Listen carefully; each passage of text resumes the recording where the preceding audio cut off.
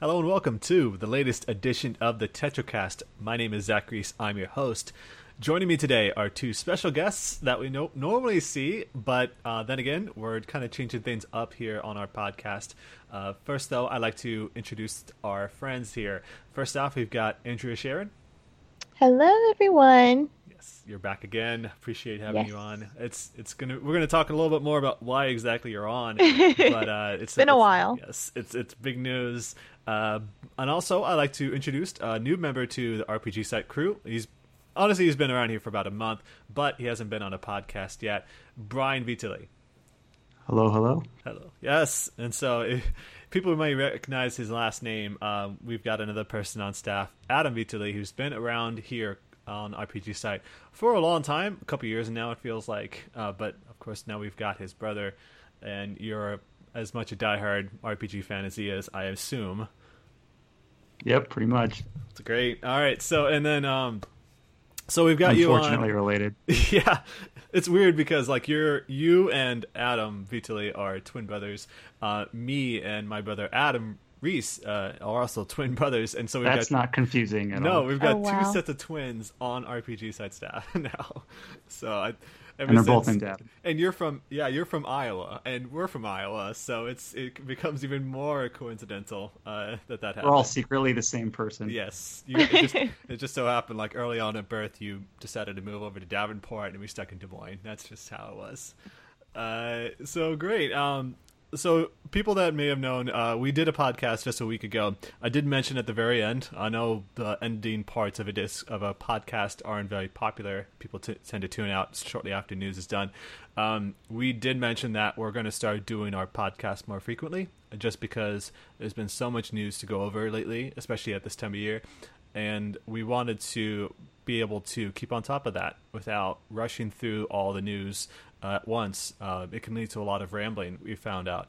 So in order to sort of avoid that from happening again, we'll do these weekly podcasts. They won't be very long. We're kind of aiming for an hour. This first one is definitely going to go on a little bit longer, just because there's a lot to talk about, once again, as there always is, as I just said. So before we get into that, though, the biggest news of the day, really, as of this recording, we first like to always talk about the games that we've been playing. So to lead that all off, first, Andrea, you've been playing quite a bit, I notice. Why don't you talk to us about Dragon Quest Builders? I'm super interested in this game. I keep saying that. How have you been enjoying that so far? So I love it. It was kind of like a gem of 2016. It was something that I picked up this season, expecting kind of to play it for a couple hours and put it down. And I actually played it a night before I had to get up really early. So I was like, I'm going to play for like 2 hours and then I'll go to bed. And I played that game for like 8 hours and suddenly it was 4 a.m. and I slept for like 3 hours and it was really bad. You're still but in it was school such too, a good right? game. Yeah, I am. So I'm in grad school. So it was a rough day, but I came home and I played it again. I've sunk so much time into that game, but I haven't made a lot of progress just because I keep destroying my towns and rebuilding them because it's a ton of fun. So apparently a lot of people have like beaten the game in the time that it's taken me to get halfway through it. But the building is just so fun and the world is so cute. So I kind of love it. Other than that, I've been grinding Final Fantasy X. I've been playing that game for several years now. The Vita version. Have you actually managed to beat that game, actually, now that we talked about it? Okay. Yeah, I mean, I beat it forever ago. It's just that since it's an RPG, I always complete RPGs. Well, I try to the fullest extent that I can. So I really wanted the platinum for that game. Oh, that's right. You mentioned you were trying to aim for the platinum and how complicated that can be. I can never do that. Even back when I was playing and I still like the game, I could not do the Thunder Plains thing because my time is just way off. I have no rhythm whatsoever. How many hours have you been staring at the sphere grid? Oh my gosh, I think I'm like 110 hours into that game. Oh my gosh. It's rough. I actually still haven't done the Blitzball crap though. I hate Blitzball so much. I know some people are like Blitzball diehards, but I hate it. You just hide behind the goal for a little while, and then you come out when they get close.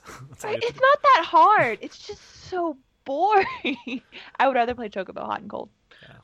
You mentioned, like, you said 110 hours. Actually, now that I think about it, that doesn't seem like drastically long, just because I know people that have played that game for like maybe 800 hours, just ridiculously addicted to that. But considering how much time you have to spare to games in the first place, I assume that's just like all the free time that you've got at this point, right? Yeah, it's like an hour every other night that I just grind a little bit to put little dents. The post game in that is very like limited and straightforward. It's a lot of time in the monster arena and a lot of time on the sphere grid.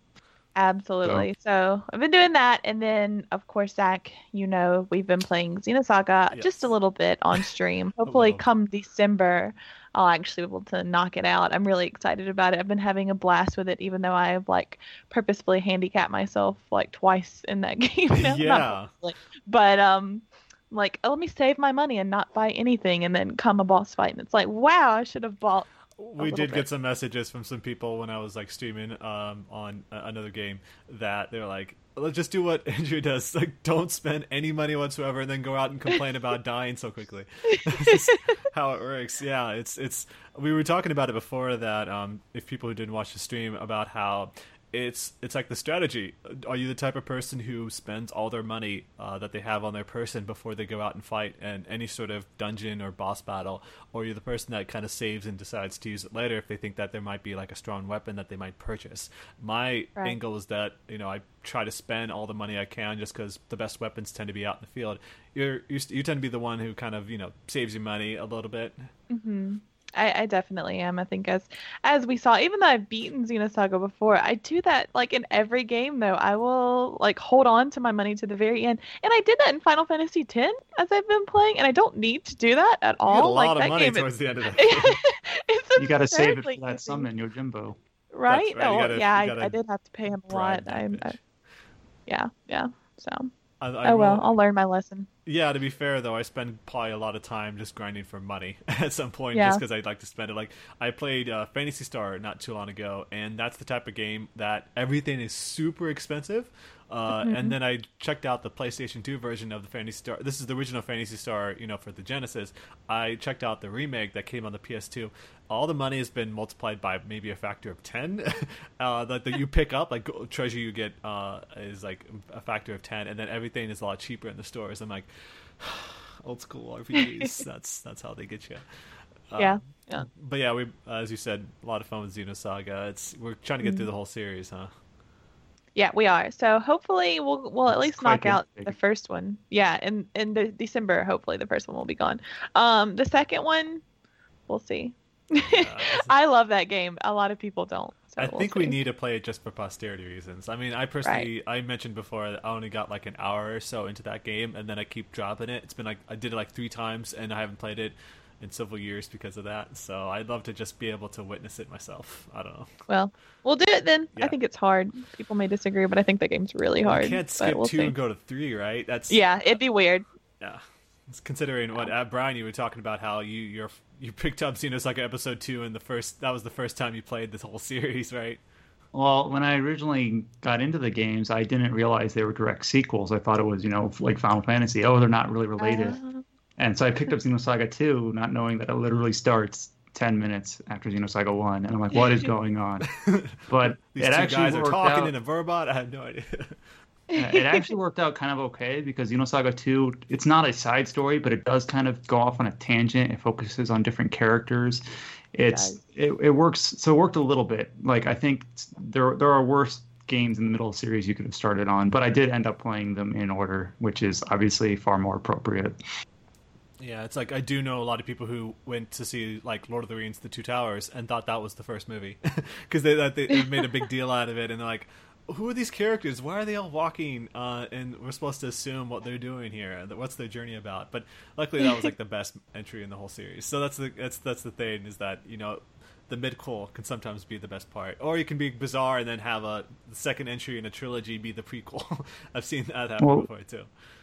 Well, like Andrea said, I also kind of have a soft spot for Xenosaga 2. I think a lot of the themes on it kind of resonate with me because it focuses on like the brotherhood of the URTVs, and it kind of focuses away from like Shion and Cosmos, which I wasn't as interested in. So That's I don't know. I like it. That's very true. I'm interested in checking that out. But Brian, now that we're talking about you, talk about this game you've been playing. I heard a lot about this game. Alex seemed to love this. Dragon's Dogma: Dark Arisen. What actually led you to start playing that game? Well, it was released on PC this year in 2016, so early, like January. Oh, I totally thought it was like I didn't. Yeah, well, it's like 10 months ago now, January. But I just kind of, oh, that's interesting. I'll get to it, and I never really got to it until eventually I finally, okay, I'll just bite the bullet, download it, and go. And I did play it a little bit when it came out on PlayStation Plus in 2014 or whatever. Yeah. But like, the console versions of that game it's like letterboxed. It's got a very bad frame rate. It's just not a good product. Some people can see past that and like still have a blast, but it just kind of wasn't. I don't know. It was very unfun to just play. But PC kind of, I think, gave it new life, and I have no idea how well it sold, but I do hope that people kind of gave it a second chance. Because it's pretty good. Yeah. It's often compared to like Dark Souls. I don't know if that's fair or not fair, but it is like a Japanese RPG with kind of focused on Western sensibilities, or whatever you want to call it, that Western high fantasy aesthetic. But unlike Dark Souls, it's got a very, like, I've seen it compared to like Devil May Cry, and I don't think that's really quite a fair comparison, but it is more action oriented. It's probably because it's Capcom, yeah. It is a lot more fluid. It's fast paced for a game that's kind of an not open world, but a very large scale RPG.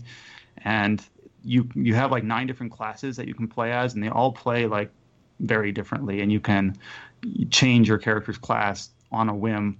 And it's really just kind of, in Dark Souls, you kind of you put your stats into what you want, and you kind of play that way or at least I do for most of the whole game.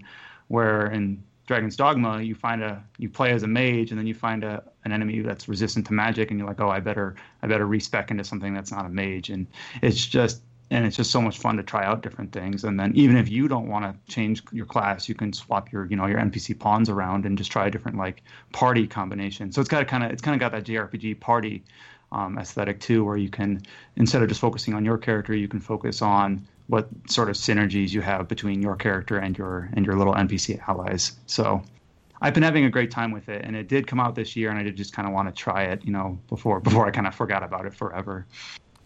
Yeah, and that's the thing, is that I've also seen it sort of compared to a bit like Monster Hunter.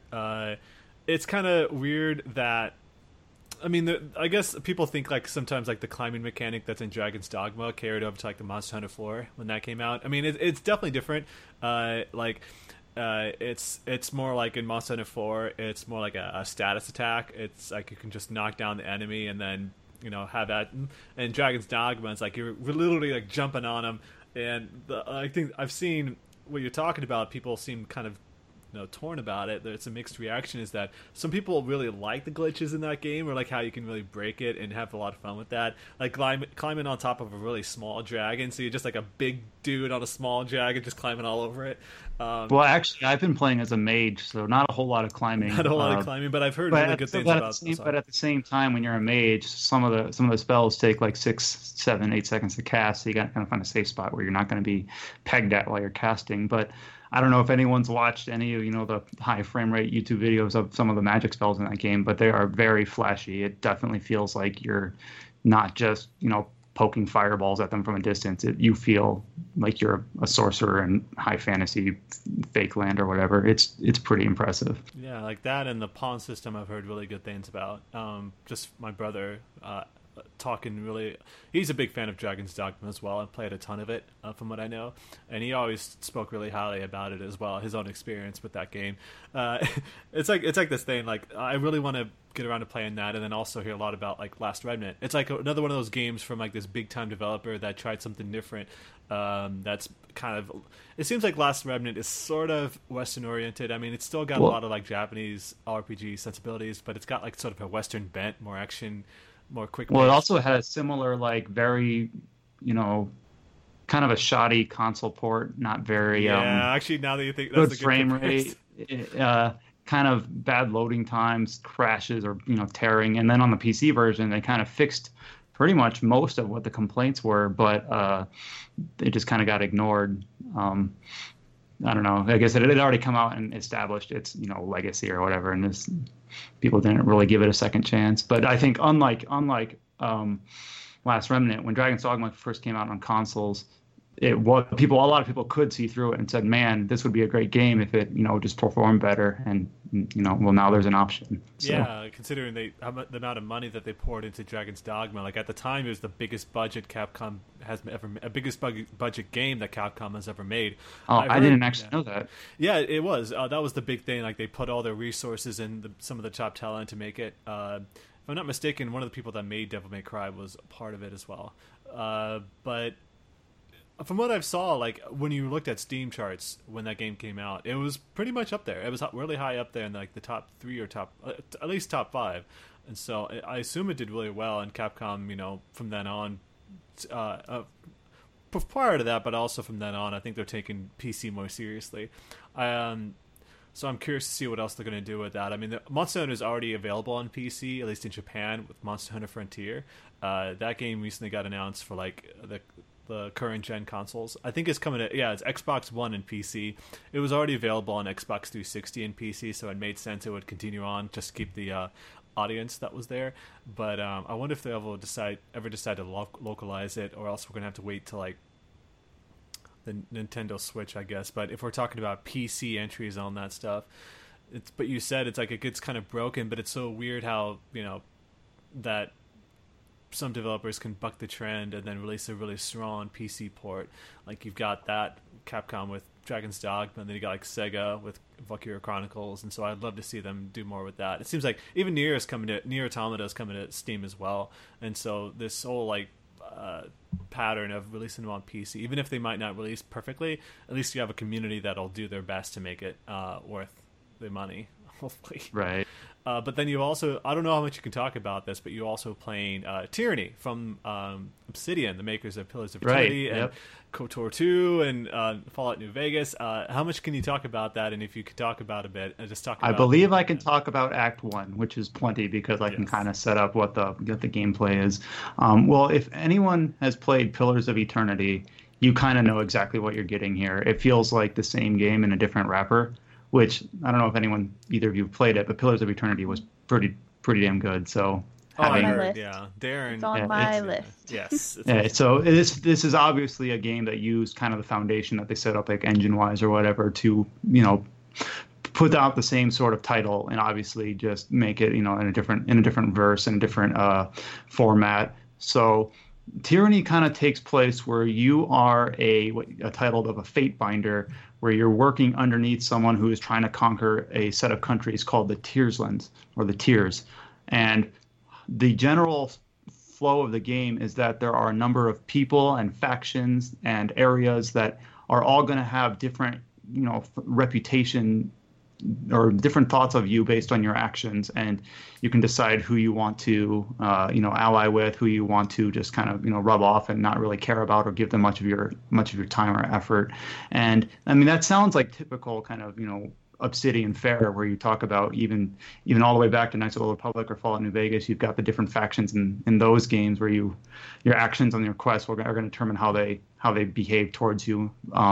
But some of the interesting things about Tyranny is that the very first part of the game is called the conquest mode, where you kind of write in where your what your actions were before the start of the game. Like, what did you do when you were sieging the city of so and so, and you don't exactly know when you're making those decisions at the start exactly how it's going to trickle down into the game, and then until you realize you'll walk into a certain country and then they'll immediately hate you, and you're like, oh, these are the people that got evicted from that city that I burned down in the conquest mode. Oh, wow. And you don't know that when you're starting. And obviously, like any Obsidian game, so much of the dialogue between the characters is very, very dense. It's a lot of reading. I think a lot of it can be interesting. A lot of it does feel like too much.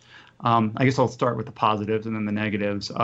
There's a character in the game. There's like 7 playable characters or whatever, and one of them is named Siren, as like a play on Siren.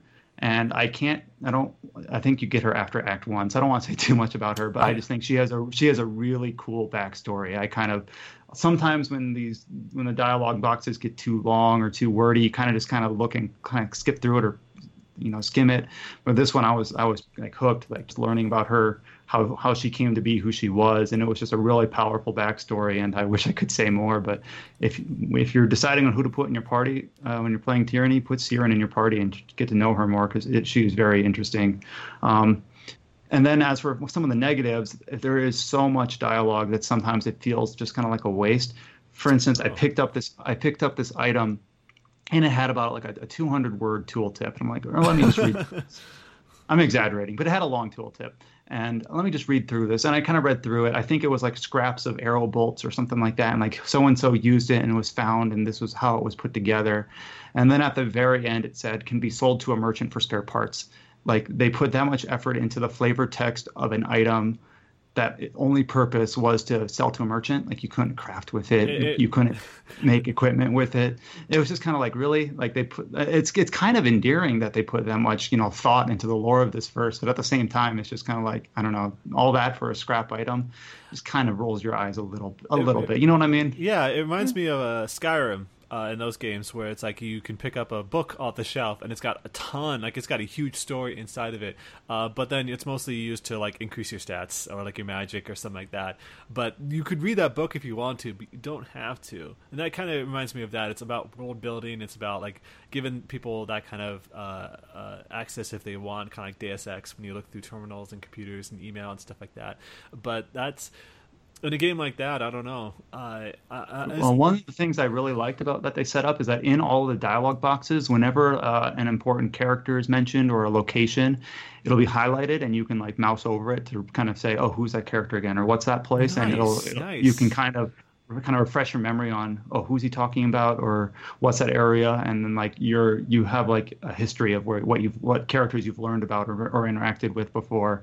And it's just really neat. But at the same time, if you're not interested in all that, if you just kind of want to get to the meat and potatoes, there are settings within the configuration where it'll show you on the dialogue options, this one will gain you favor with this faction, or this one will gain you or lose you loyalty with this person. So you can kind of know what the dialogue options, what their effects will be before you without having to like scour through and kind of put together the characters' motivations or their behavior, their personality. So it kind of does streamline it a bit if you've got that option checked. It won't allow you to preempt everything, because you still got things like that conquest mode, which is going to affect you no matter what you do. But it does allow you to kind of say, oh, if I choose these dialogue options, this character is going to like me more, or this character is going to hate me more, or whatever. It kind of reminds me of at Baldur's Gate when you would. I don't know how much you played that. I think you. I did not. No. Oh, okay, yeah. Oh, yeah. Sorry, I was confusing like you playing a lot of Baldur's Gate with you playing a lot of Age of Empires. That's because I know Adam talked about that. For me though, like, it reminds me of Baldur's Gate because like there's ways to you set, but this is more like neutrality levels, or like your like chaotic neutral or chaotic evil and all that stuff. Like when you'd walk into town and the whole town is against you, like you get out of here, or like you might come across like racist citizens and stuff like that attack you just because you're like a half elf or something. Right, and the last thing I'll say about the system is that I think one thing that's really nice and neat about it is that sometimes in these games you kind of try to get in the habit that you want to please everyone. Like, oh, I just want to cater to everyone's whims because I want all the side quests, or I want all the goodies that they get. But in this game, you gain either loyalty or you gain wrath, and they're kind of independent from each other. Like, if you piss someone off, you're going to gain their wrath or their fear, or if you please them or do nice things for them, you'll gain their loyalty or respect. And both of those are just different forms of reputation. So if you're talking to a character in your party, just like a typical Obsidian game, sometimes they won't reveal things about themselves until your reputation is high enough. But it doesn't matter if it's loyalty or if it's wrath. It's not like you've got to feel like, oh, this person's a jerk, I better act like a jerk around them. Or this person's, a goody two-shoes, I better act like that around them. You can kind of create your character, and whatever reputation you get with that character, you get what it is. And it doesn't matter if it's positive or negative, because you'll get the reputation needed to kind of unveil their story or whatever, even if you end up being at odds with a specific character. So I thought that was kind of neat. That the two bars aren't. It's not like you gain loyalty at the expense of wrath or something like that. It's just two separate kind of counters or whatever. It sounds like, compared to Pillars of Eternity, as someone who unfortunately hasn't played the game, but I read enough about it, it seems like they're putting more effort into the world building in this game than they did with Pillars of Eternity. Is that kind of the feeling you've got? Yeah, some of the actual gameplay maps are kind of small. Like when you're actually going out and trying to, actually going into encounters or whatever, they're actually a little bit limited. But the kind of the spacing in between is really strong. The dialogue and the interactions and the reputation and how you interact with the characters and complete their quests or whatever. So it does lean a little bit more that way. It's the same engine, right? Just improved. Right. Yeah. I don't know 100% for sure, but it looks like Pillars of Eternity in a different wrapper, which is fine. I think some of the art in Pillars of Eternity and this game look amazing. So yeah, still with the pre-rendered backgrounds that we love so much. Yeah, I was always a huge fan of that, and I sometimes wish like some RPGs would go back to that stuff. But I don't know how. I know how like old that looks, and then like if you try that game in like 20 years from now, it'd probably just look as dated as it does on the PlayStation 1. But there's still like that soft spot. Obsidian apparently did have one too, and that's why they kind of promoted that with their Kickstarter. It's good to see that they're really pushing off on these other projects that they've got, and bringing back the old computer RPGs, and that and like right. I hope their partnership with Paradox continues on, because I think they found a nice little niche. Yeah, it's like that, and Divinity Original Sin 2 is coming out next year. It's already in early access, but right. like that whole push towards that, and then you've got Grim Dawn and like all these other crazy awesome games that are really bringing back the thing. It's like that whole thing where it's like survival games, how popular they've gotten. CRPGs are the next big thing, just because there's so many of them now on Steam early access and whatnot, and then so many on Kickstarter. It's like that's the new hot word, it seems. And I'm not complaining, just because I'd love to see that. And we got like Planescape, I'll say Torment, Tides of Numenera is coming up, and that's going to be on consoles as well.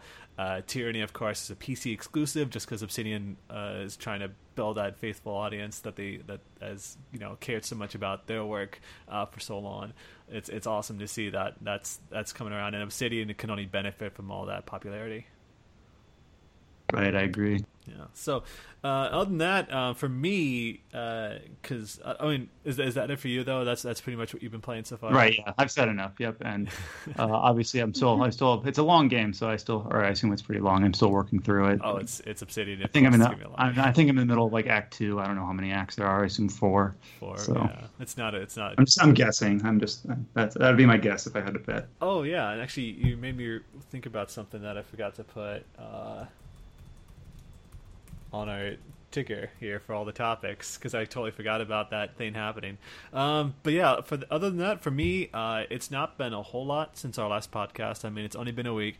For me, it was more like slowly trying to recover just from playing all these RPGs this year. I was like, I'm just going to take a little bit of a break. But then Extra Life happened this past weekend, when I started around like 9 o'clock Saturday morning Pacific time, and then ended maybe around 11 o'clock on Sunday, so I actually went a little bit longer, and this was with daylight savings time kicking in as well, so I might have gone like about 26 hours instead of the 24/25. Went the extra mile. Yeah, because I tried to put it within my interest to beat the game I was playing, which was Mother 3.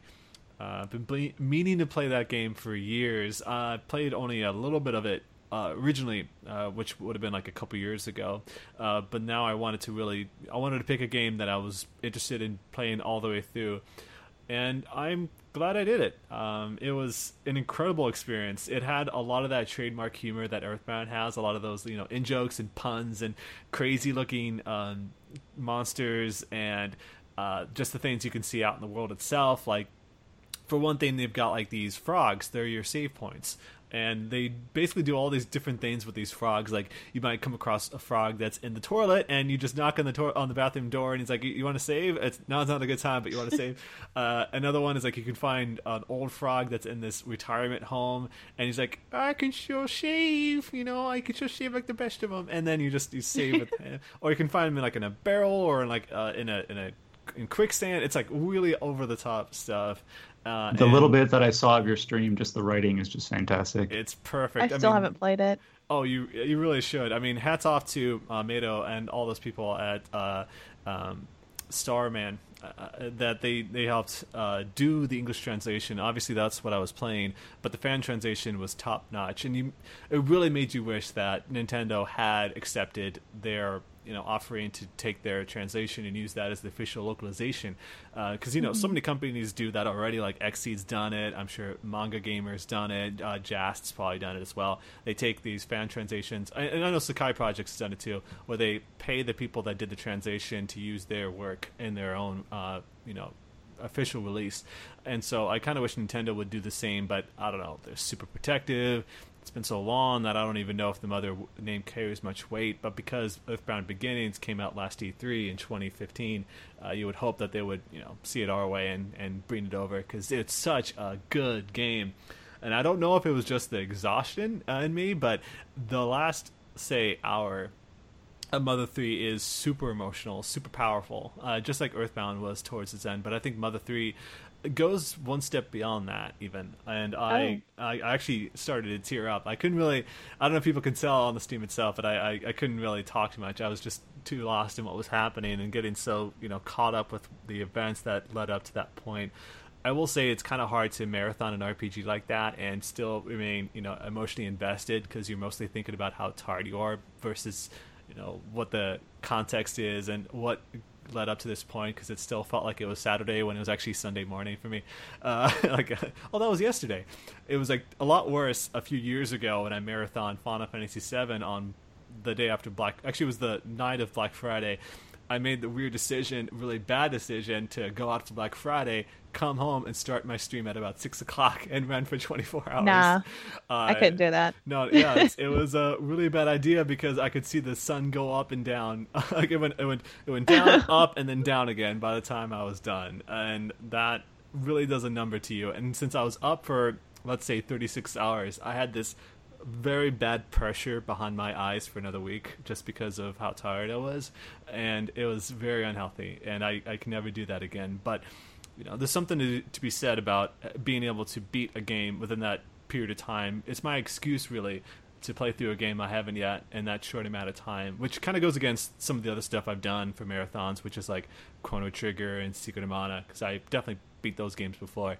But it was my first time beating like Parasite Eve 1 and 2. That was one of ours. Skyrim, that was the first time I ever played it. Was on the marathon from a couple years ago. All that stuff's on our YouTube channel, by the way, and the Mother 3 playthrough will be up there soon enough. But yeah, Andrea, I really recommend playing it. I don't know if you've... Brian said he'd never played Earthbound, right? Yeah, I've only played Earthbound. No Earthbound Beginnings, none of them. Yeah. Wow. Andrew, have you... Earthbound's a good one. Oh, yeah, Andrew, you've played Earthbound. You just haven't played Mother 3. I would say, right. Yeah, if you really... it's kind of crazy how that game's like... Or Mother 3 is about, 12, 13 years old at this point.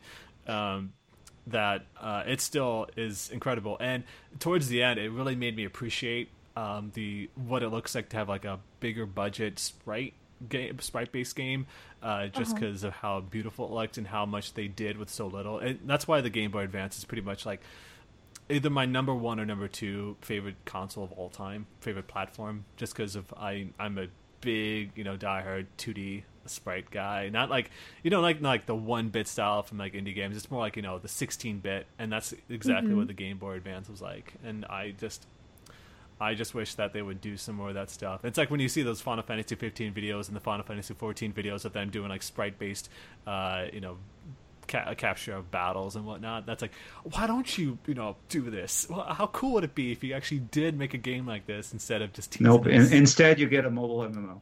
Yeah, or you get 15. I love that. Yeah. The 15 bonus thing, the one, isn't it like a GameStop exclusive or something, like the bonus beat 'em up type game? Yes, it is. I will mention though that was it Jason Schreier of Kotaku posted a screenshot that those sprites are actually in the menu of 15, so you can actually kind of see it every time you open the menu. Cool. That might be a spoil for some people, but that's all it is. It's just it's on the menu. There's nothing more you can do. But yeah, that's I just love that, and I would highly recommend people checking out Mother 3. If you're not the one to play it through, you can watch our stream, and it's up on our YouTube channel. I didn't talk a whole lot, unfortunately, just because I had nothing really to talk about. But that way, you guys can probably enjoy those moments more. And the bad grinding and me dying sometimes. It was tough at times to play through that. But you had been up for 20 hours, so it's okay. Yeah. I was already sleep deprived as it was, just because of work and driving so long to get to work, that by the time I started my stream, I was just like, all right, I woke up at 6 o'clock. I'm starting at 9. I'm already tired. Let's go. anyway, that's kind of the experience that I had, and that's Extra Life 2016 in the books. We'll be doing more videos, of course, soon enough. We've got more Xenosaga coming up, and some other ones that we want to do. And Brian, you said you are going to maybe stream some Tyranny as well. Right, I plan to. Great, looking forward to that. So let's get on to the news now that we're done with talking about our games. Now, we'll talk about a few things first before we get into our biggest news of the day. First off, they did announce that at BlizzCon, at their opening ceremony, as it were, they are going to be remaking the original Diablo 1 and Diablo 3. That's insane, and brought back so many memories of the original Diablo. I don't know, have you guys either played the original Diablo? That's the only one I've played, and I played it. I was super little. It was more like I watched my dad play it, and then I just kind of played around and died. So I've only played Diablo 2. That's good enough. I mean, the thing is that Diablo 2 is clearly the better game. Right. But Diablo 1, I had memories of that game where it was like, there was like this one part where you're walking along and there's a bunch of skeletons, and then you just hear like this boss banging on a door when I was a kid, and that scared the living daylights out of me just because I was so frightened. I had trouble even walking up to the door to fight the boss because I was so scared. It was one of those horror type of genres at the time, anyway. That and like Resident Evil, both those games really got to me as a kid. It would seem weird now looking back, but at the time those were like, cutting edge graphics. So that's kind of the feeling when you got so invested in that. But yeah, they are going to be remaking Diablo 1 and Diablo 3, Diablo 3's engine, I should say. A lot of people were hoping for like a Diablo 2 HD, but they didn't announce anything like that. Maybe they'll do that or soon just enough. Straight up a Diablo 4. Yeah, Diablo 4, that was the biggest thing. Yeah, there's like isn't the first Diablo, is it only available for like a certain time period within Diablo 3? Did I read that somewhere? I'm not sure. Let me take a look. I think and I see read here. that. I feel like that was a thing. Says, Well, for me, like, I've never played... Oh, go ahead if you found it. Yeah, I got the press release. Celebrate 20 years of Diablo. I'm going to say Diablo as many different times as I can, just because I have a bad speech impediment. By traveling back to the depths of the cathedral, where it all began, in this upcoming Diablo 3 Reaper of Souls content update. Get ready to explore a monster-filled dungeon 16 levels deep and come face-to-face with the 4 main bosses from the original game, all with retro touches like special graphics, filters, and 8-direction character movement. Kind of reminds me about Metal Gear Solid and Metal Gear Solid 4. It's like, it's not a really significant thing. It's not like they're taking the whole game and remaking it. It's that they're doing a lot of like callbacks and whatnot to make it just like a patch. It says, right. It doesn't say anything about it being time sensitive. It just says it will be free to Reaper of Souls owners on both PC and console. So either version you've got, you'll be able to enjoy that. I will also mention some of the stuff. They also announced some other updates to Diablo 3. Blizzard always being amazing when it comes to releasing patches like years after the fact. Like how they recently made Diablo 2 compatible with recent PCs and stuff like that. They're really good about that. They adding a few new things to Diablo 3, including the Armory, which will let you store 5 character loadouts, so you don't have to keep manually swapping out all your skills and gear. So it's like a quick change. They're going to add seasons on the console, and that's something that has been happening for like on PC at least for like the past year. There's basically it's like a big competition to see in that season. You'll be able to like try to be the first one to hit the max level, and there's like all these other challenge. It's like a big challenge based mode to do all these things you can in a set amount of time. And you get bonuses, you get benefits and bonuses and things like that for being able to complete that challenge. There's a new tab for crafting materials. There's no challenge rifts, and so it just says something like it'll snapshot an actual player's build from the game each week and let everyone take it for a spin in a static dungeon. So you can actually share your build online and people can download it, which is kind of cool in a sense. It's actually that's a pretty neat thing that they added. And then also adding new zones. So it says here, the desolate, fog-enshrouded moors have been occupied by armies and empires over time. Beneath them lies the Temple of the Firstborn, a place of evil unlike anything you've seen before. So yeah, and then also they added the Necromancer, which that's, I think, was it like the Witch Doctor or something like that? Well, I was surprised to hear. I've never played Diablo 3. I've been interested, but I just kind of assumed it had a Necromancer, and I was just answered from my friends like, nope, it had a Witch Doctor. And like, okay, apparently those are different. That was supposed to be like, yeah, it was supposed to be like the Necromancer, but they have, it's not the Necromancer in the traditional sense. It's like, it's more, voodoo magic and whatnot. This is meant to be more like the dark gothic style, so that's pretty cool that they're going to be doing that, and that's also all coming to Diablo 3 Reapers of Souls. And I've seen that game drop to like $20 a bunch of times. Who knows if that'll ever be released as like a PlayStation Plus entry, for example. But now, like the Necromancer patch is a paid patch, but the Diablo 1 is free. Do I have that right? Yes, it's going to be a patch, and it is an event too. I read that it's limited. Oh, okay. It's January, and it's going to be yearly. Oh, then good. I mean, obviously that'll be enough time. But if it's going to be free, but yeah, Diablo 3. It's called Rise of the Necromancer, and it'll be out next year.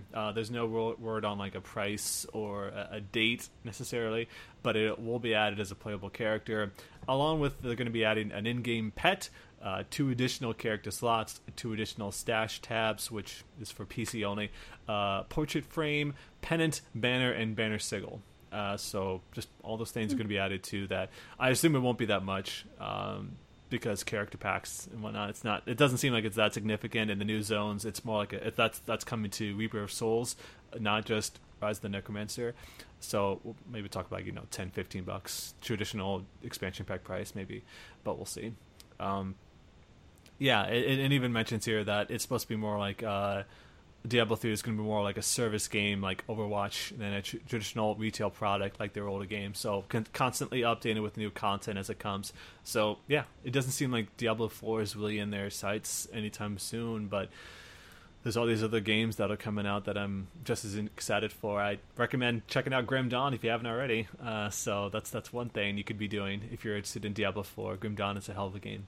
That only came out this past spring too, so it's relatively new. Although it's been in early access twice now. It's twice now. It's come up in the podcast. Now I have to try it. Yeah, it's really, really good. I would highly recommend checking that game out. So yeah, that's it for the Diablo news. And shortly, there was also an announcement earlier today that Final Fantasy 15, a mobile MMO version, is in development from Machine Zone, the makers of Mobile Strike. And that's kind of crazy because it's the third mobile game based on Final Fantasy 15. Because you've got like the that pinball game that they released. I'm not going to name the names because I totally forget what they are. But they got that one. They've got the GameStop one Andrea just mentioned. Mm-hmm. Am I right? Is that just the other two? Is the GameStop one mobile? I didn't realize it was mobile. Let me see here. I'm gonna look this up. I'm gonna look it up. Yeah. So it's the mobile spinoff. Okay. Oh, Keen's Knight. That was the one I was thinking of. Which it's kind of weird because Keen's Knight was actually a game that came out like in the 80s, but they put Keen's Knight into Final Fantasy 15 as part of the universe. Oh yeah, Justice Monsters 5. That was the other game I was thinking of. That came out, but yeah, Keen's Knight as well also came out. So yes, this is the third mobile game set inside the 15 universe. I mean, Keen's Knight probably isn't directly inspired by it, but I assume characters do show up in that game in some fashion. But let me just read the news, what it says here about the 15 mobile game. This is from Gematsu. Great site, if you haven't seen it yet. They have not announced the release date or the title of that, but it will combine the characters, storyline, and soundtrack from the console game with Machine Zone's technology, which allows millions of people around the world to play together in a single universe in real time. It's like Pokemon Go? It's not an augmented reality game, so it can't be. Let me see here. Machine Zone has a stellar track record of the mobile gaming space, and we're putting Final Fantasy 15 in trusted hands. Work together to create Machine Zone's next great global mobile MMO game. Okay, yeah. Oh, yeah. Machine Zone made Game of War. That's a big thing, and Mobile Strike. Mm-hmm. So they've got like the two top 5 grossing games of all time, pretty much working on this. So clearly, Square Enix continues to like really push the envelope when it comes to like packing this thing full of content. and then you've got like in Japan, you got like Final Fantasy Type Zero Online and all this stuff. It's kind of crazy what they're doing to this game. I don't know you guys' opinion about seeing all these mobile games. The fluff of it, I can't even keep up. Like you were talking about, you can't remember the names of it. I don't know what's happening around the game anymore. And this is like a thing that I do. I wake up every morning and I check video game news, and I can't keep up with everything that's happening with 15, and it's getting a little tiring. I mean, I'm still excited for the main game, like really excited for it. When you throw everything that you just said on top of the game in some fashion or another being in development for so long, right? It's just kind of like, oh my god, just come out already. Just want to, the meat and potatoes. I just want the game. I don't really have much of an opinion on the mobile stuff because I kind of know I'm not really interested in it. Like, It reminds me of like the fact that they're remaking Final Fantasy XI on mobile, which I imagine is their future plans for that whole game, just because it's phasing out because they stopped making content on that game like this past spring, if I'm not mistaken, or like maybe late last year. Now it's like they're going to remake it on mobile. Nexon's working on that. They did post like I don't know if it's just a single screen, but maybe a couple. It was more like a slide, I think, showing what that game's going to be like. And that's what it's going to be. Is the future is going to be on mobile, and I'm sure it's going to sell like a ton of money because it's Final Fantasy on mobile, and Square Enix always dominates the charts with all their games, no matter what they are. So was it Final Fantasy? Was it One for All? Was that? Is that? Oh my gosh, whatever that was called. All the Bravest, I think. Yes, that was garbage. I could never figure out what was happening. I'm assuming it still sold pretty well, even then. Yeah. Even if people were like super confused about the weird stamina system and seeing all these different sprites on screen at once and all that. It's all about Record Keeper. But we're talking about like Final Fantasy 15 really pushing it when it comes to the fluff. They also released 16 trailers showing off of the store exclusive pre-order downloadable content with Final Fantasy 15. So you've got just to run through the partners. A lot of it is Amazon. You also got PlayStation Network. You got Xbox Game Store, of course, GameStop and EB Games. And all there's something that comes with all the pre-orders. There's some stuff that goes only with the Square Enix store. I saw someone unironically ask for a chart, and that's when you know that it's just gone too far. Yeah. Yeah, it's really gone above and beyond what is normal. And it's the thing is that they're going to continue to push all this pre-order DLC, and then with the recent news about Bethesda, talking about that they're going to only send out games review copies the day before release. It's almost impossible to do that, and then you're going to be chastised if you're not pre-ordering because you're going to miss out on all this DLC. Now that we can't like post a review up a week or two before, at least with Bethesda, who knows what kind of standard that's going to set. Imagine not being able to see anything about a game and then saying, well, they're going to put all this DLC, I might as well jump on it. And then some people get bummed out later on. They'll sell the DLC at a discount or like include it with a Game of the Year edition or something like that. And I've also seen, I haven't verified or whatever, that all of the DLC items can be obtained in the game normally or whatever. It's, I don't know. I think 5 years ago or something, I would have like really wanted to figure out, okay, which items do I want or whatever. But now there's just so much, and like I said, the long development time. I'm just like, I'll just get it on some service. I'm not going to make the DLC a factor in my decision. That's right. Yeah, for me, it's that Final Fantasy 15. It was kind of cool because you got like a mount or whatnot. Like the Fat Chocobo or something like that. I forget what the pre-order DLC. 14? Yeah, 14. What was the pre-order DLC? Like you got a mount, right? Like that was one of the things. Yeah, the big. Yeah, you got the behemoth mount. Yes, that was it. Yeah, but then I don't see the interest in doing that on a single player game because you can't show it off to anybody. It's not one of those things. Sometimes I will admit I have bought DLC for a game before. I very, very rarely do it. I've only done it maybe once or twice, and that was for a game that I wanted to beat for review. And I'm like, well, if I put $1 down, I'll be able to get this really overpowered weapon and just complete the game on time so I can get the review out. That's the only time I've done it. It's weird because we get a game for free.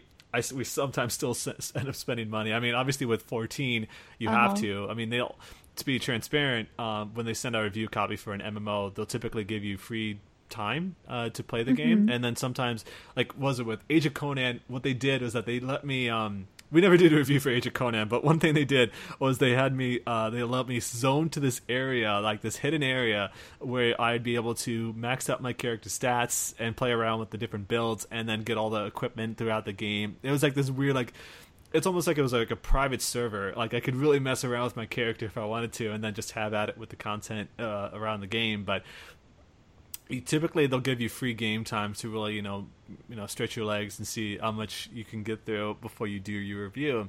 But when it comes to like a single player game, I just don't see the point of getting this DLC other than like, prove, like, was it like showing off to yourself?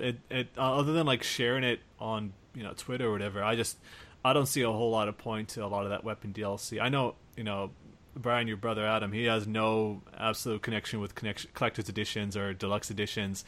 He's more like, I'll just buy the game and just experience it the way that it was originally released. But I just don't see the point. The only thing that would be cool is like if they sometimes the only things I really get interested in are like steelbook editions, just because it's kind of cool. But only if they're like about the same price as the game normally is. Like it's a free upgrade, like day one editions. That's like, right. People like to say, better get that day one edition.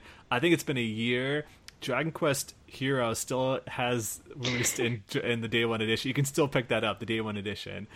And I remember it was a Type 0 HD had like, you get the free Final Fantasy 15 episode Duskai demo by buying the day one edition of Type 0.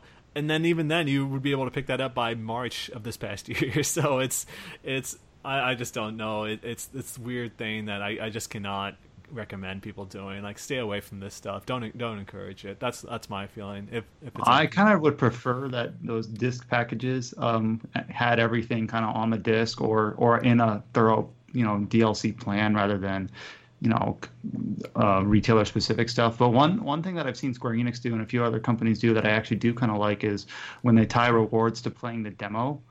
I just think in general, the whole idea of that, like, here's our game, try it out. We know you'll like it.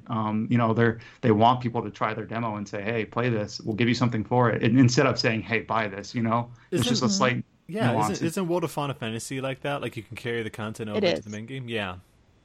Mm-hmm. Some more of that. I just think Pokemon. Pokemon, right. Yep. Where they have like faith in their product and they're saying, hey, we've got a demo offer here, try it. We hope you buy the game. Here's a little incentive for doing it, rather than just saying, hey, pre-order and we'll get you this. It's just, I don't know. I think it's more palatable. Yeah. Oh, go ahead. Sorry, I'm talking. I canceled my Ultimate Collector's Edition, the one that everybody's like reselling. I didn't want to deal with it. I didn't want to be billed with it. I just got really sick of seeing all the extra stuff pop up for it, and my season, like, I don't get a season pass and all that, and I was just like, I don't even care to deal with it, and I just canceled it, and I'm just going to download the game whenever it launches from the PlayStation Network that night. Let me see, because actually I think, wasn't Aaron mentioned something about this earlier? Weird.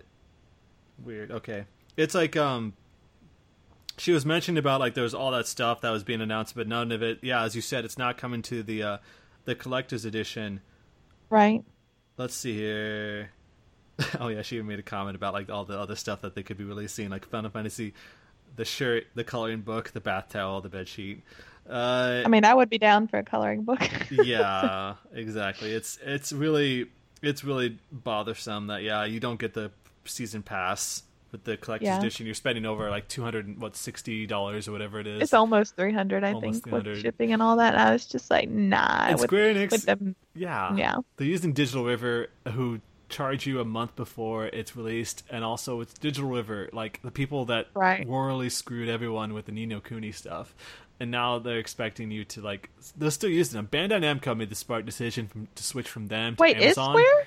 Yeah. I didn't think Square was still using them. They are? They still are. Okay. Okay. Yeah, and the only thing, like, Bandai switched to Amazon a while ago. And it's great because, like, their stuff would sometimes show up on Amazon, and you still get, like, sometimes, like, the Prime discount. But it's just so much easier with Amazon because their shipping and all their customer service is so much better than Digital River. Even if people have had some issues with Amazon in the past, I'm sure, like, it's nothing compared to people having issues with Digital River.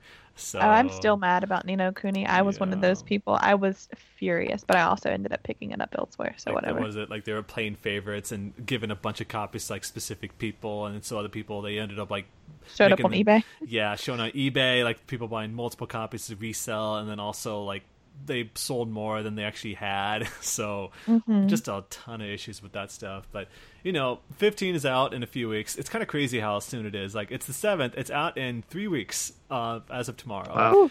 So that's insane. Fingers crossed. Yeah. And, from the recent footage they put out, we were just talking before this podcast about the Omen trailer, how impressive it looked. I mean, it's clearly a lot of CG, but just from the recent game content, it's pretty great. And then also they have another active time report coming up this Thursday on the 10th of November, which I assume is the last one before release, unless they have another one like the day before, which, what's the point of that?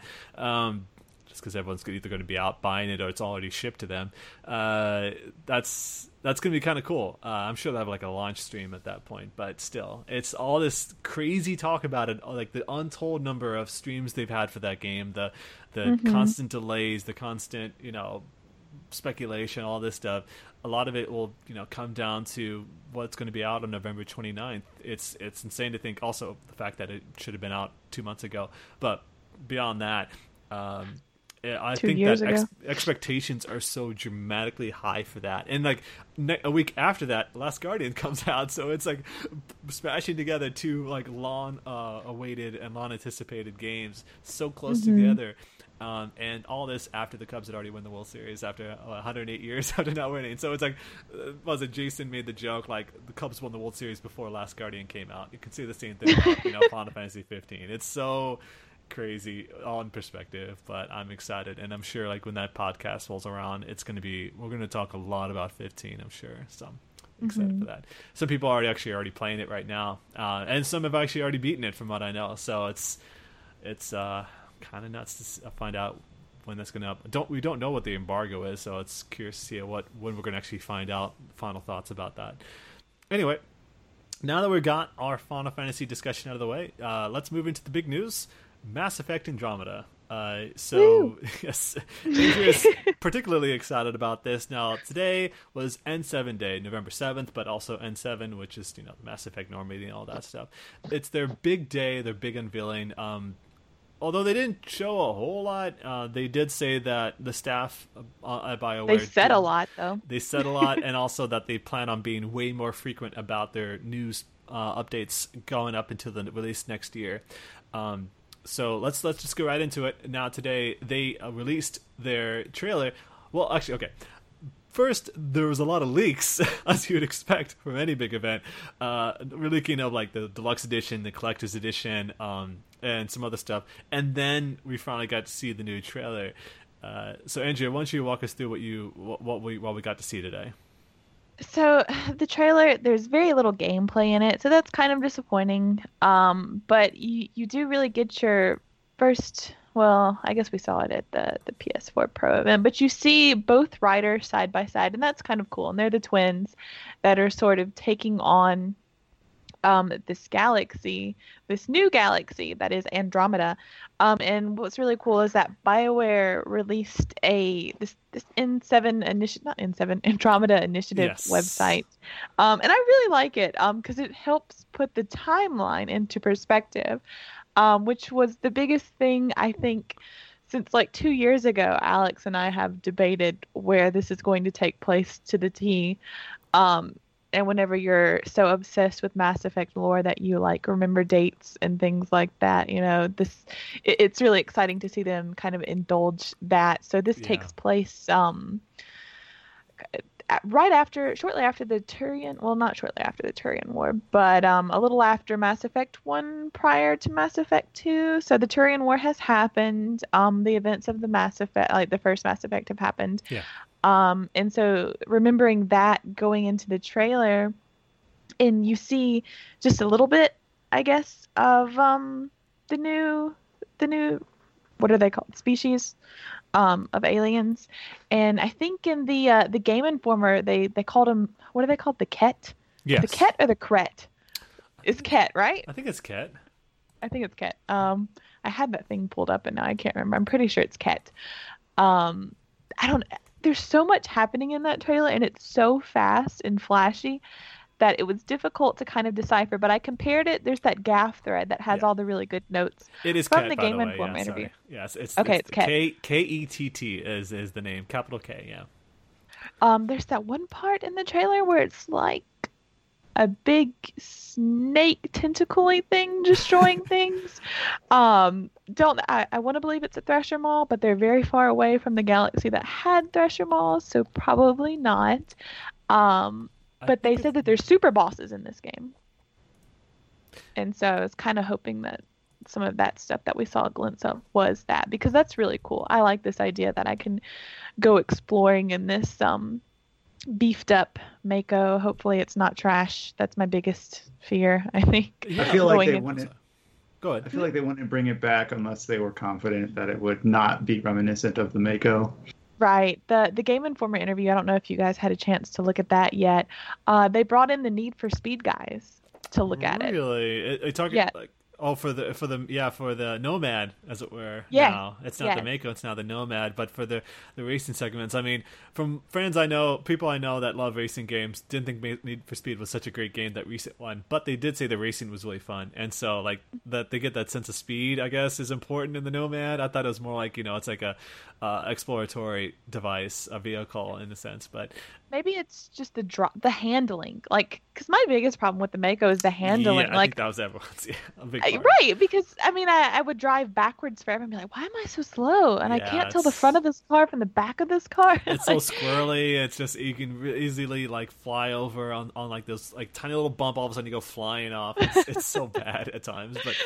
The concept was cool, and I do still think Mass Effect 1's my favorite, and part was the Mako stuff, just because it was kind of cool being able to explore missions, and because like all the trailers in the past year have been so focused on, going for an exploration, like, everything from like they show like the lunar launching and all that stuff, like the big, when they show like the space shuttles launching and all, it's like it's big focus on exploring every corner of the galaxy. I mean, that's exactly what Mass Effect has always been, but in this case it seems like they're really putting way more emphasis in that whole style, because like in Mass Effect 1, when you were able to like drop a Mako and go over all those planets, and 2 and 3 they dialed it further and further back to the point where you're just sending out like those I forget what they're called, but sending out those peens that just search up each planet for materials and resources, and that's about it. Like, you don't get to know more. I love the flavor text they did for that stuff, especially if you go and find stuff in the Milky Way,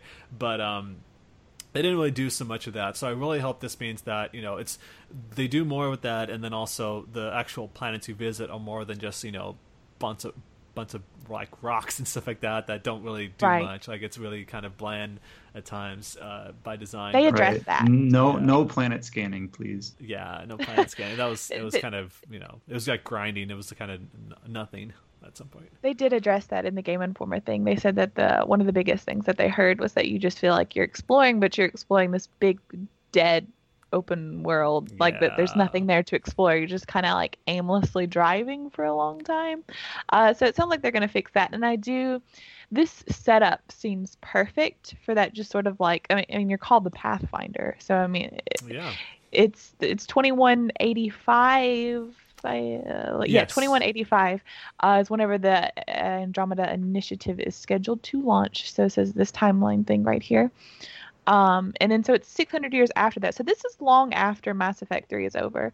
And as far as we know, they don't know what happened. I mean, I would really like to see how they handle that, if they do at all. I mean, I guess they think things are still peachy on the other end over there. But you are going into this really big unknown. And I like that. And I like that about Ryder, that Ryder is not Shepard at all. When you play Shepard, you're immediately like this big prestigious person. You're an N7. You have all of these accomplishments that you set up from the first one. Ryder is just kind of like, it sounds like they're kind of under their father's legacy, because he's an N7, but they're nothing like that. The siblings don't seem like anything special. Did they ever? Oh, I'm sorry. No, you're fine. Go ahead. Oh yeah, I was going to ask, did they mention whether the Andromeda Initiative, which is their big mission to send people out, as you said, to this different galaxy to see if they can explore, did they ever mention if that took place before they found out Shepard was alive? Because spoilers, in Mass Effect 2, it began in 2183, but then everything was put on hold for a couple years, and that's in 2185 is when Mass Effect 2 starts. So did they say whether it's like it happened before they knew Shepard was alive, and so they decided, we can't keep waiting around for this guy who's gonna, potentially save us. We have to go and explore different reaches of the galaxy, because Andromeda doesn't like they know that the Reaper War is happening in the first place. They don't even know who the Reaper are, most likely, and so I wondered if they ever addressed that at all. Right, so I've seen people debating that too, because Mass Effect, the first one, is still very much no one believes Shepard, even if they even know what Shepard's going on about, because really the council, yeah. Really Shepard's dialogue is really just with the council, so everybody else is just kind of in the dark. It's not until later Mass Effect 2 that you kind of establish who the Reapers are, kind of in that sense. And it's not until Mass Effect 3 until you really come in contact with the Reapers a lot more. I mean, you see Sovereign in the first one, but that's it. You don't experience all these other fights like in the third one. So it'd be interesting to know how much they know, but they haven't really established that as far as I've heard. But I think it would be kind of cool for them to go into it thinking that everything is still peachy on the other side and not know what actually all went down, that huge war, that fight, and almost the eradication of all of those races. I kind of want them to be dark on all of that, and I kind of want this to be its own story. Absolutely. And so let's go ahead and run down some of the big points that came out of that Game Informer interview. I've got the gaff thread up. So a couple of different things that we actually already knew from the trailer itself. Turians are confirmed in the game. I knew you were particularly happy about that. Yes, your boyfriend. And then also they did say each arc, which there are 4 arcs that are part of the Andromeda Initiative. There are 4 of them. Your character, Scott or Sarah Ryder, as you mentioned, are the children of Alec Ryder, who was in the very first trailer for Mass Effect Andromeda, the person that was staring out into space before he turned around and hit something on his wrist and continued on. I forget the name of the device. And then Johnny Cash. Johnny Cash, Ghost Riders in the Sky, yes, was playing. They really wanted to lay that in. That was one of the better trailers in the past few years, for sure.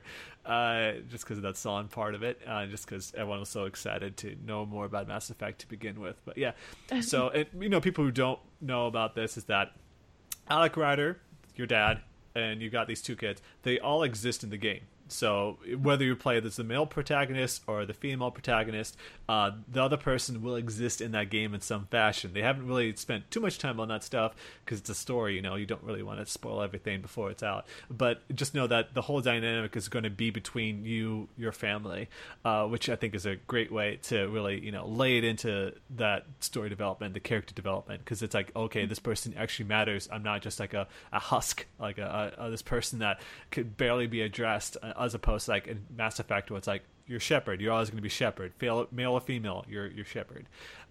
Whether you want same sex or opposite sex relationships, it's going to be the same thing.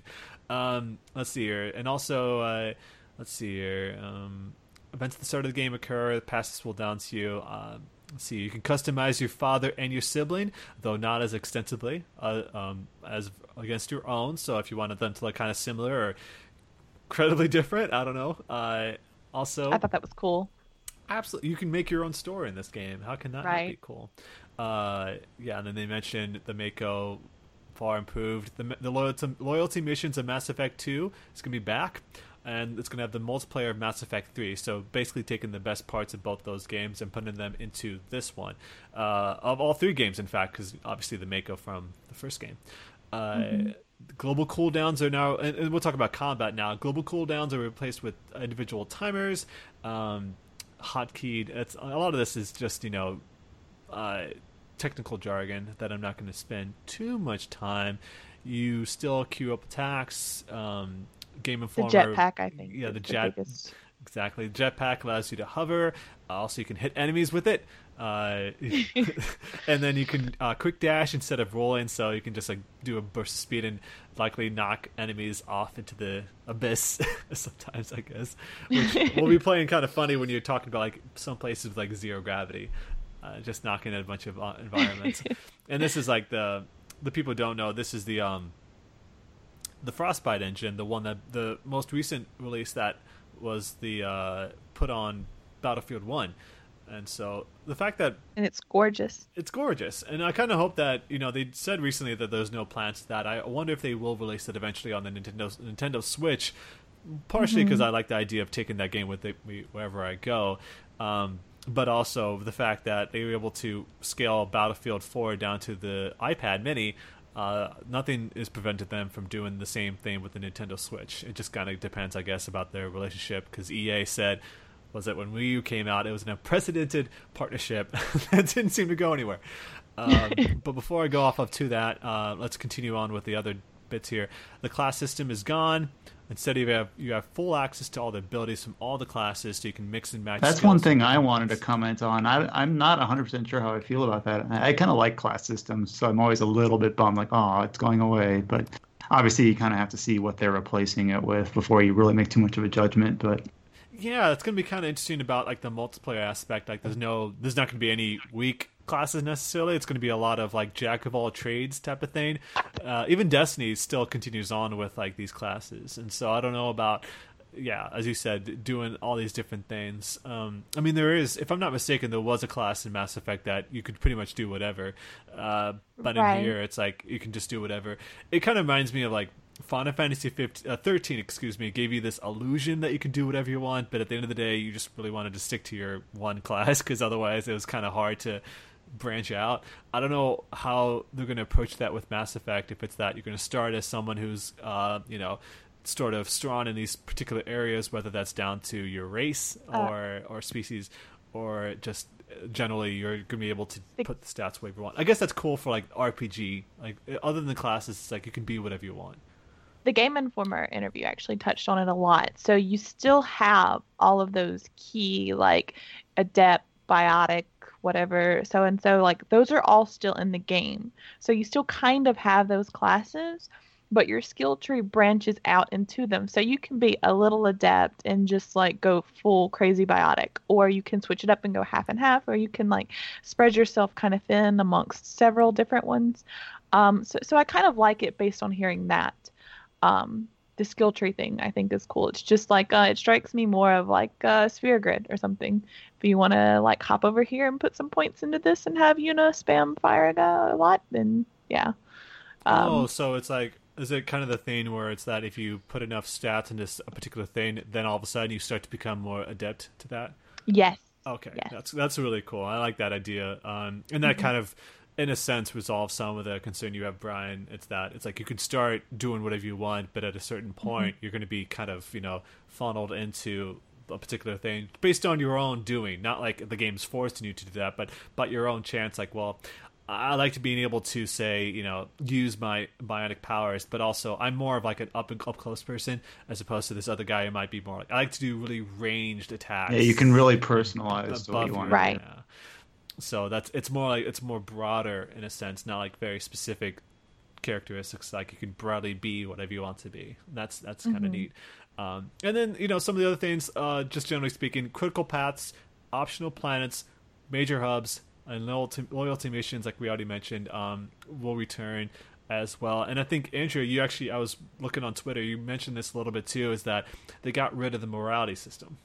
Yes, they did, and that was one of my biggest problems with Mass Effect as a whole, is this morality system, because it's just so silly. Like, to gamify like this idea of morality, like you have so many points into your blue and so many points into your red, and for the way Shepard is characterized by everybody else, not by your own choices, but by the people around him or her, some of the renegade choices are just so out there that I have a really hard time believing that a lot of people would be like, what the hell are you doing? Like, what are you talking about? This makes no sense. What?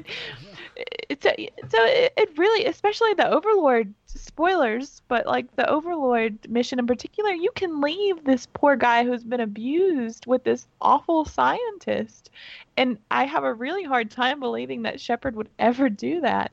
But if you want to go full renegade, you can do that. But that's not how Shepard is characterized outside. It's like of comically, evil. Yeah, or whatever. it's like very, very like it's like apples and oranges. Like, you're very distinct, like way on the opposite ends. Like, it's hyperbolic in nature. It's like either extreme to this or extreme to that. Right. Not much of a You can I understand that some of the choices are just kind of making player character off as selfish or greedy or something, but then there's just like diabolical maniac or whatever. This person just randomly punched this reporter out of nowhere. I mean, sometimes it can be really funny. Like, there's a lot of really good videos that came out of doing that stuff, but at the same time, it's like when you're trying to be a little more serious about getting into a game, it's like it's really hard to be renegade when you're just pummeling people left and right and just being like a really sarcastic asshole. I mean, some people like being like that, but at the same time, it's like there's ways to do that without coming across as like cartoonish. Absolutely. And then in the Game Informer interview, they were talking about how this is going to be more ambiguous. So instead of red or blue, maybe the options are more purple. Wait, that is what red and blue are, right? Yeah, pretty much. Okay. It's binary. Yes. So maybe you're somewhere in the middle instead, and it shouldn't be as obvious, and you should think more about it instead of terms of very good or very bad. Absolutely. And other than that, they didn't reveal any real new partners. I mean, they did give a sense of the story and some of the major players in that, but we still only know, was it PB, which is the Asari squad mate they showed in the footage, and then Liam, which is apparently a former police officer and described as having a light attitude, bringing levity to situations. So those are the only two people that we know so far that are still in your crew. I'm sure we'll find out soon enough about the others. And also, when you scan planets, because this is a new galaxy, Andromeda, or at least a new place for the humans to explore anyway, when you scan planets, they become like fast travel points. And then they also really touched upon the Tempest, which is your ship, and the what roles it will play. For one thing, there's going to be no loading screens as you move throughout the ship, so no weird elevator to kind of break it off. Not that the Normandy had many load screens to begin with, but the ones that were there, they kind of got rid of them. And I assume it's just going to be that the ship is going to be bigger too. Now that they are not, handicapped to old systems, they've got a whole new system. The ship is smaller. Really? Okay. Yeah, the ship... It's smaller. Smaller than the Normandy? I guess it's... There's no... Is there just one floor now or something? It's, maybe you can actually explore it bigger, but they said that they wanted the what is it called again? The Tempest, to feel smaller because it's, what do they call it? A scout ship. It's not what the Normandy is, and they want it to feel... A cruiser, right. Like a battleship, yeah. And you don't give like a big powerful ship like that, I guess, to someone who is Ryder. Like Shepard, of course, Shepard's an N7, but this is just Ryder.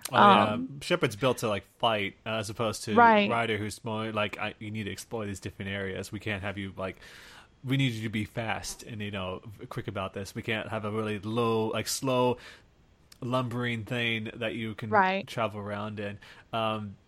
And, some of the other things was kind of cool that they talked about, that the galaxy map returns, but rather than piloting like a mini ship on a map, it's more immersive. So you select a planet, the game gives you a sense of like traveling towards that planet, and when you back out, you're immediately there. So that's pretty crazy. It's clearly like a fast travel system, but I assume like when you're going in and out of that map, that's all the loading that it does. It's going to be in between those shots. I assume that the music is going to be as damn good as it was in Mass Effect when you actually go into that map. It says you don't pilot the ship manually, but it feels seamless as you go from planet to planet. See them from your bridge getting closer in the window. So you actually get to look out the windows. There's actually windows in this thing that you can look out and see the planets getting closer. That's so cool. Yes, that's perfect. That's a really good way to build that atmosphere that they're really trying to nail down. And also says like they really want a seamless experience from picking a planet to walking down to your cargo hold, hopping onto the Nomad, and landing on a planet. So it's kind of reminds me when I saw like Star Citizen. It seems like you're gonna be able to like go through these air ducts, not air ducts, but actually the cargo hold, and be able to drop down to this planet that you saw out your window just like a moment ago. So that's a normal. It says normal loading screens instantly popping up on the surface of a planet. So you actually get to see yourself going down to the planet, like landing on maybe like either like a dock or even like a star, like a space station. Actually seeing your scout ship drop down onto that and then walking out. It's kind of hard to tell what they really mean by that. Is there going to be like no more cutscenes, like seeing the ship land, or you're going to be able to witness all that in real time? Did they ever say anything like that? I don't think they said anything like that. They were just kind of in the Game Informer. That's pretty much all they said about the travel. Getting rid of some of the more clunkier things and streamlining it that way. Yeah, and other than that, they also really touched upon the relationships and the characters. This is one of my favorite lines, and this is what Yes. Alex brought up. The squad mate with the least amount of lines in Andromeda has more lines than the squad mate with the most amount of lines in Mass Effect 3. There's going to be a lot of talking, or a lot of I like love that. development. Yeah, so that's pretty amazing. It also says like, yeah, we mentioned before about how you can have a sibling. That sibling won't join you in combat, but you can be able to interact with them and build a relationship with them. I assume it's going to be all like, it's not going to be anything more than just a brother sister relationship. Knowing this, I don't know, this universe. Who knows? What Oh they're gonna God. do. Yeah, let's not think about that too much. Well, to be honest, I didn't know that. I assumed that you were determining the gender of the son or daughter of Alec Ryder. I didn't realize that both characters existed and you pick one of them. Like Yes. I didn't quite get that until Yeah, today. the fact that you get to customize what they look as well. So yeah, maybe they're like not blood related relatives at some point. Because at some point, how much customization is like siblings, like kids from a different mother kind of thing, children from a different mother. I don't know how they're going to be able to really pull that off, but we'll see. Okay, yeah, so it says loyalty missions return, but they are not critical to the ending of the game. You can complete them after you complete the main story path, for example. So you can actually beat the game and still go back and do those missions if you wanted to, which is cool. It's, I guess though, it's like, what is that going to do with like the relationships that you build from that? I assume a lot of people do those loyalty missions because they want to actually, develop a relationship with them. It's not so much that they wanted to do that just because they have to, although I'm sure there's a Right. lot of people who do it just because they want to experience it themselves. Like the whole, I mean, It does make you wonder about if how like divorced are those loyalty missions from the main thread or whatever. If you can do them after, just interesting. I wonder how they'll just compartmentalize all that. I also you can do that in the first. I mean, you can do that in Mass Effect too. But it's honestly, like, if you don't do the loyalty missions in that game, I think it's a bad game. Oh, Like yeah. you miss out on all of that stuff. You can skip right to the main story stuff, but there's like nothing there if you do that. yeah. So It's like what's the species that was on near extinction in Mass Effect? I forget what it's called. Is it the Geth? No, not the Geth, but the The Wreck. Yes, it's that. That was like some of the best storytelling in Mass Effect 2 was that character, and with Rex, and so being able to witness all of that, a lot of that had come from the loyalty missions, and not to mention Mass Effect 3. Some of the other stuff. But Mass Effect 2 really played into that stuff, and I think that's what people loved that game so much is the character development. So getting rid of that would play a different part. Oh, and also want to mention that, and this is kind of, I made fun of it just a moment ago, but the loyalty missions don't just culminate in a sex scene, but other characters can just want to get in the sack, while others are interested in long-term relationships, and others still aren't interested at all. So whether, even if you spent all this time with it, like, say like, was it shooting bottles with Garrus moments of the game? Of course, there are plenty. So they wanted to capture more of those types of moments. So Shepard can't get in bed with Garrus. I'm sorry, that's not going to happen. oh my God, Yeah, I'm sure you're going to be bummed out. Of course, I'll riot. Garrus is not even in this game, so who cares? Yeah, and then it talks about the multiplayer mode. It's going to have a card-based economy where you earn XP and credits. There are microtransactions, but no real-world money is required. You can unlock normally. Although that's kind of cool. At the same time, it all comes down to how much grinding you're going to have to do to actually unlock stuff. Because if it's not required, it sounds like it's still going to be there. And it kind of reminds me of Street Fighter V in that you have to do a lot of matches to get some of those characters, or do those like that. That survival mode that they've got. You have to get through so many matches before you can actually earn some money. But that seems quite a bit. And it seems like it's a totally separate thing. You play as the Apex Force, a malicious strike team from the Nexus. So it's all these like other things here, and they've got multiple currency systems and all this stuff. I didn't really mess with the multiplayer in Mass Effect 3 or 2, so I don't know about how interesting that was. I don't know if you guys played it either. I did. Just It's a little okay. bit. I heard it was It's- okay. Yeah, I thought it was A, good. a lot of people that I'm friends with, a lot of people did seem to like it. It's just my problem with it isn't that there's multiplayer in a single player game or whatever. That's great. That's cool, added value, whatever. It's that prior to the patch and all that, you had to play the multiplayer to get your preparedness up, your readiness up, so you could beat the game. Like, the multiplayer impacted the single player story's outcome, like the end of it. And that's awful. But in the Game Informer interview, they said that won't happen again. Good. So That's good to hear. Yeah. And yeah, finally, outside of all that other information that they posted, it's that the kind of things that they left us hanging on is that New Game Plus, there'll be one, and that you'll be able to change your gender if you so choose. So if you don't want to play the same game with the same gender character, you can switch it if you want, which I think is cool, just for the sense of like, well, I can keep all my stats, but I want to kind of either role play or just straight out experience the story as a completely different perspective, and I think that's great. And then it says BioWare was coy about multiple endings, and all they would tease that is that it's a surprise, it's different than the trilogy. I hope so, because I don't think anyone liked the endings. I did. You got. You did, yeah. Yeah, I'm like the only person that says okay. I thought it was alright. I think it was, people were very hyperbolic about Mass Effect 3's ending. Sure, I think people had the right take, and like I think it's, you know, if it's not a, I think they're just overly dramatic about it. Like when I was going into the Mass Effect 3 ending, I like, okay, I hear this is an awful ending, and like I end up with a disappointing ending. Like I think they're just, I don't know, internet tends to crank things up to 11 when they don't always need to. Right. It's kind of, and I don't know, yeah, it's kind of bizarre how that happens. And I'm also really interested in the story because it's like, it's kind of insane to think about that all these people banded together to leave as soon as the Reapers are coming in. So it's like this crazy coincidence that this is going to happen.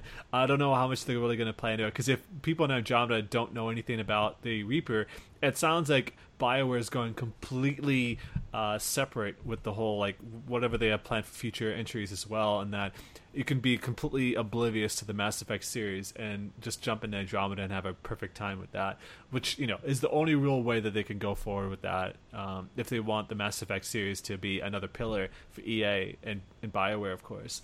So I'm very interested to see what they're going to make out of it and how original it's going to be with all of its ideas. So far, from what we've talked about today, it sounds like it's going to be a lot different while still retaining some of the best parts that people fell in love with. So that's about it. They did show, I guess the last thing I'll say is that I don't know if you were going to mention this, but I guess the main gameplay unveiling or whatever is going to be at the Game Awards on December 1st. Yes. That's actually what I was going to mention. Yeah, the Game Awards, which I think is on December 3rd. Is that it? I thought it was the 1st. The 1st? Oh, yeah, I think December 3rd, I think, is the... let's see. PSX. December 1st, you're right, at 5:30 p.m., but that's when it starts. Yeah, PSX is December 3rd, my bad. Yeah, that's PlayStation Experience. They'll probably show the same footage like they do. I remember going to the Game Awards and seeing some of the same trailers on the PSX during their press conference when they showed that off. I mean, clearly, it's this week. PlayStation 4 Pro comes out too, so that's something to look forward to. That's how, is that tomorrow, right? That's tomorrow. Is it? I think so. I haven't been following. I'm gonna look. But yeah, like Digital Foundry and all those places have tons of previews on how certain games run on PS Pro. So oh no, it's on Thursday. Yeah, sorry, I don't want to cut you off, but no problem. I was just rambling. Yeah, no, you're right. No, that's out on the 10th, and yeah, Mass Effect Andromeda is going to have the patch as clearly as we saw it on the PS4 Pro's unveiling. But yeah, that's out this Thursday. Poor Tyranny is going to get buried. Oh well. And you know, Final Fantasy 15 Active 5 report is going to be buried. Nah, I don't know about Tyranny being buried. I think we'll be fine. Who knows? Maybe a different audience, PC audience versus the Sony audience. You know. Yeah, exactly. And you need to own a 4K TV, but at the same time, you know, it's almost impossible at this point for developers to make 4K rendering games in 4K that even it struggles heavily on PC. So at the same time, like people's expectations of 4K gaming is so out of the scope of where it currently stands. So in either sense, I'm excited to see more about that. I'm looking forward to the demos and the in-store footage of Mass Effect Andromeda running off of a PlayStation 4 Pro, because none of us got to see it. Alex did. He got to see that stuff himself in person in London. Lucky bastard. So, but yeah, I was going to mention, other than that, they did show off like the deluxe edition and the collector's edition. The collector's edition is a remote control Nomad. As we just mentioned, the vehicle that was the Mako, but it as the remote control car, a steel case, but not the game, and it's $200. You can get it with the game. You can get it with the game. How much more is it? It's like 50 more, I think. So it's literally just buying the game. Like it's really not worth it. Yeah. There's a BioWare thing, like on the BioWare website, you can be like package with the game or not. And I looked at it and it's cheaper for me to get that and then get the mispriced Amazon one that I got. So, you took advantage of that. You got it on earlier, that. Mass Effect Andromeda's Deluxe Edition was at an Amazon Prime price mistake where you can get it for $48, which is more than 20% that it was supposed to take off the $70 retail price, which would have made it $56. They made it $48, thinking the price was $60. I've done that a few times with taking advantage of that, so I'm glad someone did. But yeah, I think it's just weird because like the Nomad's such a new thing that it slightly resembles the Mako from Mass Effect, but I feel like every time you're going to have that thing out and moving around, you're going to have to explain where it comes from, because otherwise people are like, what's this? You can just put a sticker on a remote control car and have the same effect at this point. It's not as... I did mention I'd rather see like a Normandy drone. It's Andromeda, so they couldn't do that either. So yeah, I don't know. It didn't seem worth it to me, but people, it's your money. You do what you want with it. Also, I like the box. Yeah, the box. The box is pretty cool. The standard edition Mass Effect Andromeda box looks better than the deluxe one. It does. A pretty damn good looking box. Also, they did put up today that Mass Effect 2 and 3 are now backwards compatible on the Xbox One, but also it's that Mass Effect 2 and 3, I believe, are also available on EA Access subscription for free. It's available on the EA Access Vault, so you can get that.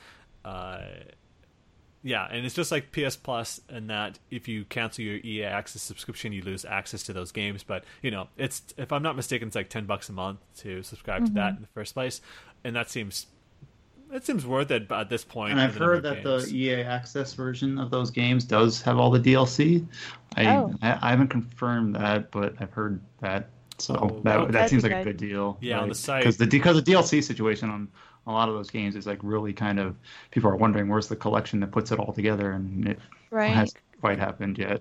Mass Effect's one of the few games that I bought the DLC for and did not regret it. That's what I was gonna but ask. It's also been several years since that came out, so it should be cheaper by this point, but it's not cheaper when you go to buy it.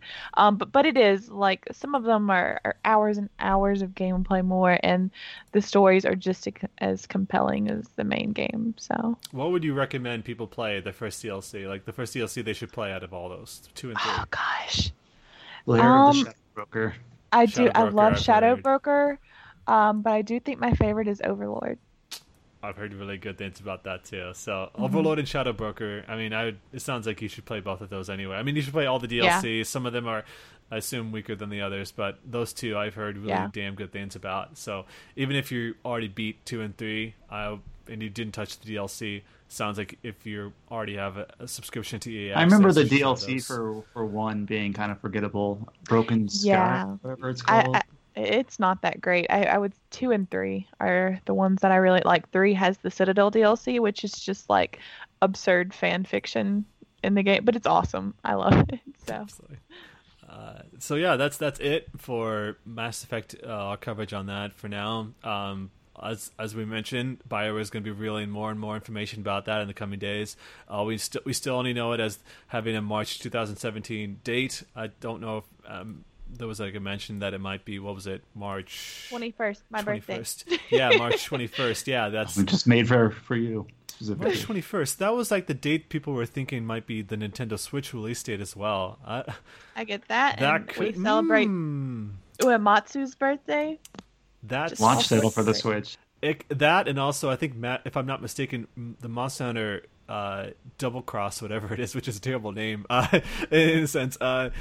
Double Cross, which I guess in a sense like it's Double Cross in 3DS players to play it on the Nintendo Switch. It's only announced for the 3DS, so maybe that'll also come to the Switch. So maybe they're just lining up games to announce for the Switch, which we won't find out more until on January 12th when that's going to have more news. But we shall see. Other than that, that's it for the news. Then that's it for our podcast. So let's kind of wrap things up here about where you can find us. We are, of course, at rpgsite.net. You can find all the news from today about Mass Effect and also about some of the other stuff we've talked about. Also on Twitter at RPGSite. You can also find us on youtube.com/RPGSiteNet. Like I mentioned before, I'll have the footage from the Extra Life 2016 stream, but also we've got the Xenosaga stream up there too. Part 2 will be up and by tonight. It'll be up on there. And we have some other stuff planned too, some cool list videos that we have plans for. You can also find us on facebook.com/RPGSiteNet. Subscribe to us on iTunes and your favorite Android podcast player. Just search for TetraCast. It should be pretty easy. We've got enough episodes that it's been easier to find us. And then finally, we'd like to mention our Discord. Simple link to get to that is discord.me/RPGsite. You'll find a link there, and you can go straight to our channel. We can find a lot of people that are talking, a lot of people who have the same type of interests. I'm sure all of our listeners do. It's a great place to be. They're always really excited anytime there's a piece of news out. So if you want to be on top of that stuff and you're not always around Twitter, Discord's a place to be. It's like an RSC. You'll enjoy it. And finally, once again, I'd like to thank my guests, Andrea, Brian. Thank you so much for being a part of this. It was great. Thanks for having me. I don't think we could have done this without either of you guys. But that's it for this episode of the TetraCast. Once again, we'll be doing this more frequently, so just be on this. Stay tuned for that. But thank you very much for joining us. Catch you all next time.